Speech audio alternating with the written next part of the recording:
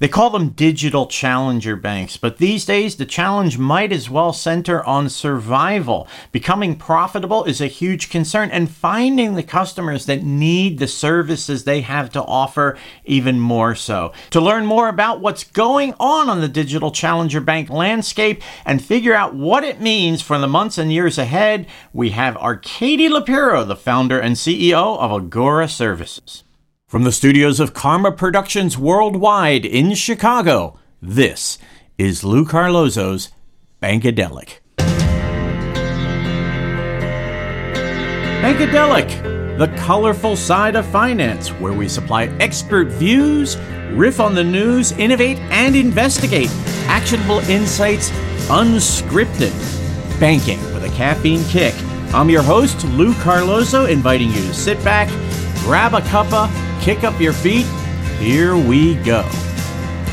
Thanks again for tuning in to Bankadelic. We are part of the NMD Plus family of podcasts, and I encourage you strongly to check out Dave and Dharm Demystify, our fintech podcast that originates from London. And today on the show, we have Arkady Lapiro, and what a treat this is for me. He's a fintech veteran and the founder and CEO of Agora Services. Lapiro was part of the founding team that built Fortuneo in 2000, one of the biggest European digital banks and the only digital bank profitable since 2004. How about that? A resident of New York, Lapiro since 2010 is also an active member of the fintech industry. He serves as a mentor and advisor to several U.S., Canadian, and Israeli fintech companies. Arkady, welcome to Bankadelic. Thank you, Lou, for having me. Great to be here. Now, the first thing I want to ask you, you are one of the most amazingly informed and active people in fintech. I get your notes all the time with suggestions for articles. You are prolific in terms of disseminating information and creating it. How do you do it? I don't know if I got the right info. When you're in the industry for such a long time, I have some gray hair, unfortunately. I'm not below 30. When I say that, it's like, you know how to decrypt, access the right info at the right time. So it's not complicated today. Automatic notification from Google, from Android, etc. The thing is, like, there's so much information out and there's so much misinformation also out. The hard part is like to decrypt and to take the right piece of this information. There's a lot of buzz about core banking, about neobank, challenger bank, about even traditional banking. And just like the hard piece is really like to find the right information. And indeed, there is misinformation and there is also missed information, and want to thank you for your role in getting the latter out. Speaking of which, digital challenger banks, there is a great deal of movement, for example, in London with Monzo, Starling Bank, and in the United States, it's starting to pick up as well. But they are struggling to turn large user bases into a profitable business model. Now, these major players are seeking further funding. Meanwhile, investors are starting to question the whole proposition. What do you think is the first thing that people need to realize when they look at digital challenger banks as viable for the future? Once again, challenger bank, that's the way you call them today. It's not new. It's not like 5 years ago. It's not 10 years ago. It's not even 15 or 20. It started like 30 years ago. And it started here in the US in the early 90s. But the way challenger bank are today, it really started in early 2000. It was called Digital Bank at that time.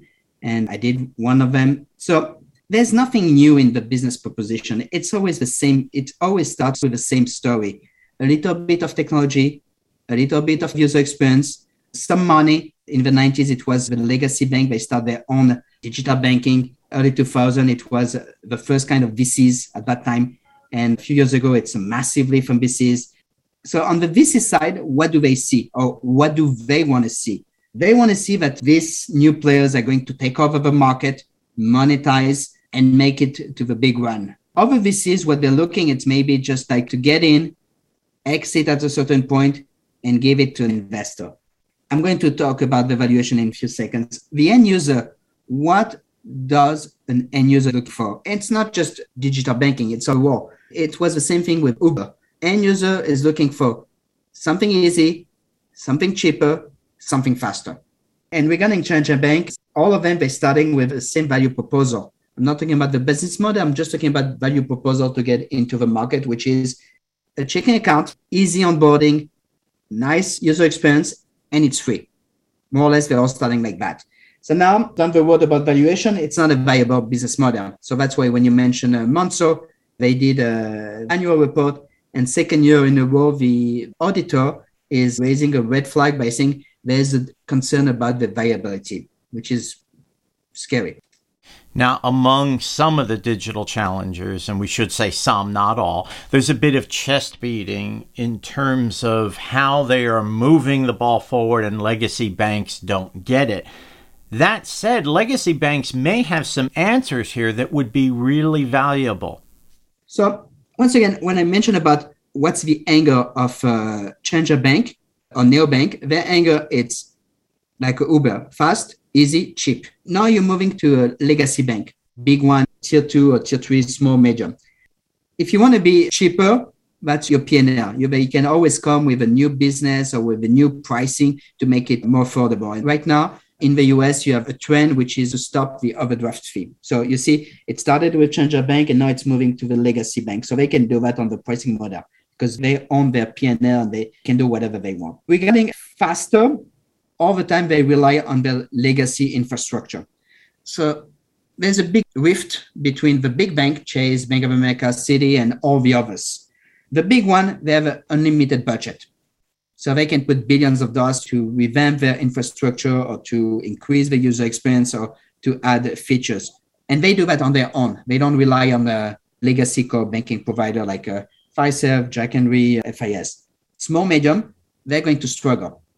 And there's a myth, especially in our country, the US, which is if you want to ramp up your digital journey, you have to do it with your core banking provider. And now there's a new way, which is called modular banking or above your core. And that's where we're coming. I love that you mentioned that because you have this white paper delivering innovation without touching the core. The concept of modular banking is fascinating to me. Break that down. So you are a community bank or credit union. You cannot compete with a challenger bank because you don't have funding from VCs or you don't have the IT team and you don't have the user experience. You call your preferred vendor, they don't have a solution. If they had the solution, they would have deployed right away to compete with this challenger bank and the initiatives from Chase and others. On the other side, because you're small, medium, you cannot do everything. You have to focus. So you have to find what is critical for you and you have to find what niche market you want to serve. And then you need to find the right technology. You call your provider, your legacy one. It's not happening. You're looking for X providers and it's complicated. And then there's this concept of modular banking. It's to create a layer on top of your core and that you can leverage like a Lego box and you can build the product you need block by block. And that's the concept of modular banking or Lego box banking or middleware. And as you mentioned earlier, there's a miscommunication or misinformation or missed information. Community bank and credit union, they don't know that this solution today is available. Now, my son, who just tromped into the house, would certainly appreciate the power of teens, hence teenpower.club, and also small and medium-sized businesses. I love smb.com. Both of those URLs are very relevant to what you're doing as white label solutions. I'd love to know more. Yep. So coming back on the opposite side, today, all of them are attacked by this new challenger bank. And this challenger bank, either they're mass market like Chime, or they're going after niche. And the problem, if you want to go mass market, you already have some kind of solution. But today they don't have a solution for niche market. And two niche markets are crucial for community banks and credit union for the long term. One, it's the teen segment because the average age of a community bank or credit union, it's more than 50% of the customers or members are above 50 to 55 years old. So they need drastically to address the younger generation because they're the future client. You have a small, medium business. It's the bread and butter in a certain way for this institution. And that's where they make money. But on the other side, you have Challenger Bank, you have Brex, Novo, Lily, Revolut, the UK player, which is launching here, For teen banking, you have Greenlight. They claim that they have today 3 million users. They include in the users for parents. But it's huge, huge. So that's why we came with the idea of deploying our technology, our Lego box, to build a complete challenger bank alike, and that we can offer in a white label model to these banks and credit unions, and without core integration. That means they don't need to look for a project of 12 to 16 months to launch it. Within weeks, they have a complete challenger bank that can be white label and which is even better than this challenger bank. So that's why we came out with teenspower.club and I Love SMB. And we're excited because our work was recognized. The financial brand has launched a neobank tracker worldwide, and we're listed there. What's incredibly impressive here is that the future of banking lies with affinity groups. Whereas before, throughout the history of banking, a bank or a financial institution was there for pretty much everybody, and there was not really a lot of division between age or interest. And now we're seeing that very specific focus. In particular, I look at the small and medium businesses that have been neglected by many banks because they just felt it wasn't worth the trouble to go after that business. So hats off to you for recognizing this and doing something about it. It seems like baby boomers will be next for you. That's another niche that we're going to launch next year. It's a senior account for elderly people. And once again, there's nothing new in this world. Nothing is new. Nothing is created. It's just recycling or transformation. When I'm saying that, the niche challenger bank that we're launching right now and the one next year, I built already something like that in the brokerage industry. 2 decades ago, we launched the digital bank in Europe, Aviva, and I built for them a white label solution for teen brokerage, SMB brokerage, and elderly senior brokerage. So challenger bank are not new. It's always the same story, but with the new technology. Well, the amount of energy, passion, vision, focus, and knowledge. Should I go on? That you're bringing to all of this. It feels like it's my mom talking to me right now by saying, oh my God, you should have been a doctor or a lawyer, which I'm not. So. You talk to my mom, a podcast host? Where did I go wrong? I know the feeling. Well, it is absolutely a privilege and a delight. And of course, we're going to keep trading notes on LinkedIn into the foreseeable future. Arkady, thank you so much for being on Bankadelic. Thank you, Lou. Thank you for your time. Arkady Lapiro is the founder and CEO of Agora Services. He is based in New York, New York. You can look for Arkady on LinkedIn.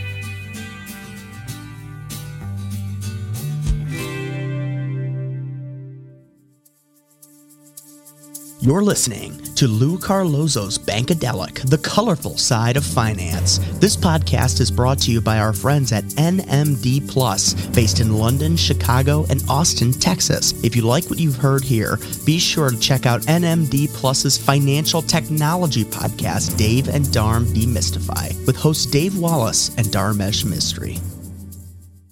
Bankadelic, sponsored by the William Mills Agency. For close to 40 years, the William Mills Agency has served hundreds of companies that provide a wide range of products and services in the banking, payments, mortgage, credit union, and related markets. The William Mills Agency is the largest provider of PR and marketing services for companies that market to the financial industry. For more information, visit williammills.com. Have you thought about how you'll gain the upper hand in your search for stellar talent? Banker Hire leverages a niche industry with uncommon insight. They're committed to finding you qualified commercial and community banking, lending, compliance, HR, retail, and wealth talent. Banker Hire prides itself on listening and solving problems. Their approach is 100% hands-on and heads-up, giving you what you need to make smart, actionable decisions. For more information, visit bankerhire.com. Quantic is the adaptive digital bank that offers entrepreneurs, immigrants, millennials, low-income families, seniors, and others innovative banking products and services which embrace the diversity of circumstances that exist in the lives of customers while elevating their financial strength. For more information, visit quanticbank.com. That's QUON TICbank.com. All right. Ever since I quit my job as the official Bankadelic executioner and threw away me hangman's noose, I've been thinking about what to do with my life. And I think I've hit on it. I'm gonna start a challenger bank.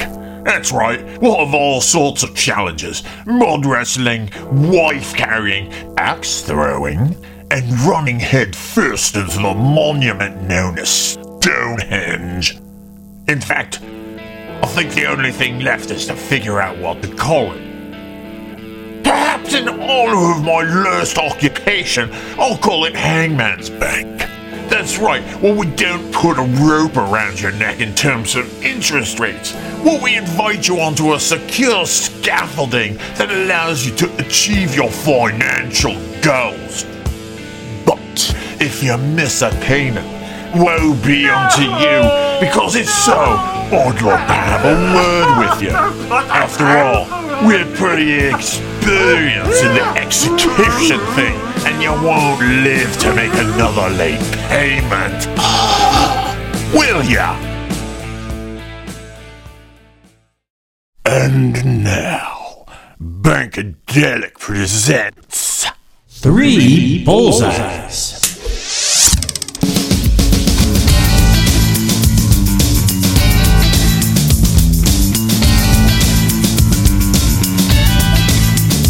Number 1. And regarding Challenger Bank, all of them are starting with the same value proposal. A checking account, easy onboarding, nice user experience, and it's free. More or less, they're all starting like that. So now, down the road about valuation, it's not a viable business model. Number 2. There's a myth, especially in our country, the US, which is if you want to ramp up your digital journey, you have to do it with your core banking provider. And now there's a new way, which is called modular banking or above your core, and that's where we're coming. Number 3. Once again, there's nothing new in this world. Nothing is new, nothing is created, it's just recycling or transformation. When I'm saying that, Challenger Bank are not new. It really started in early 2000. It was called Digital Bank at that time, and I did one of them. So it's always the same story, but with the new technology. And now, Louis Views. Arkady Lapiro on today's podcast spoke convincingly about the idea that there is nothing new under the sun. And indeed, in financial services, we have seen certain things spun out as new that have been around a long time. Right now, especially in Europe, buy now, pay later has become an incredibly popular runaway concept. But here's the problem. Buy now, pay later has really been around as long as credit cards have. That's the whole idea of what a credit card is about. So why is buy now, pay later suddenly a new phenomenon? I'd argue that it isn't, even if the way that it is being used is a bit of a new wrinkle. Likewise, with challenger banks, as Arkady reminded us today, it's really a new spin on digital banking, and digital banking has been around for a long, long time. Now, it's one thing to be cool and be hip and bill yourself as a challenger bank, and it's another thing as a legacy bank to say, well, if challenger banks are nothing new, what do we have to worry about? Here's the middle road that I think is the high road. We need to look at those certain constituencies, the demographics that aren't being served, the move to create a special property for teens and eventually one for the elderly, zeroes in on the true future of banking. Here's hoping that as the technology accelerates, we'll leave behind the labels, the jargon, the spit shine on old ideas, and really get into new ways to help serve the people that so much depend on us. Thanks for tuning in to Bankadelic. We hope you join us next time and check back in the weeks ahead as we build our podcast vault. Our producer in Chicago is Jenny Ellman. Thanks again to the William Mills Agency for their generous sponsorship. Thanks also to Quantic. I'm Lou Carlozo. You can catch me on LinkedIn. And if you've got a milkshake, I'm drinking. Until next time, so long.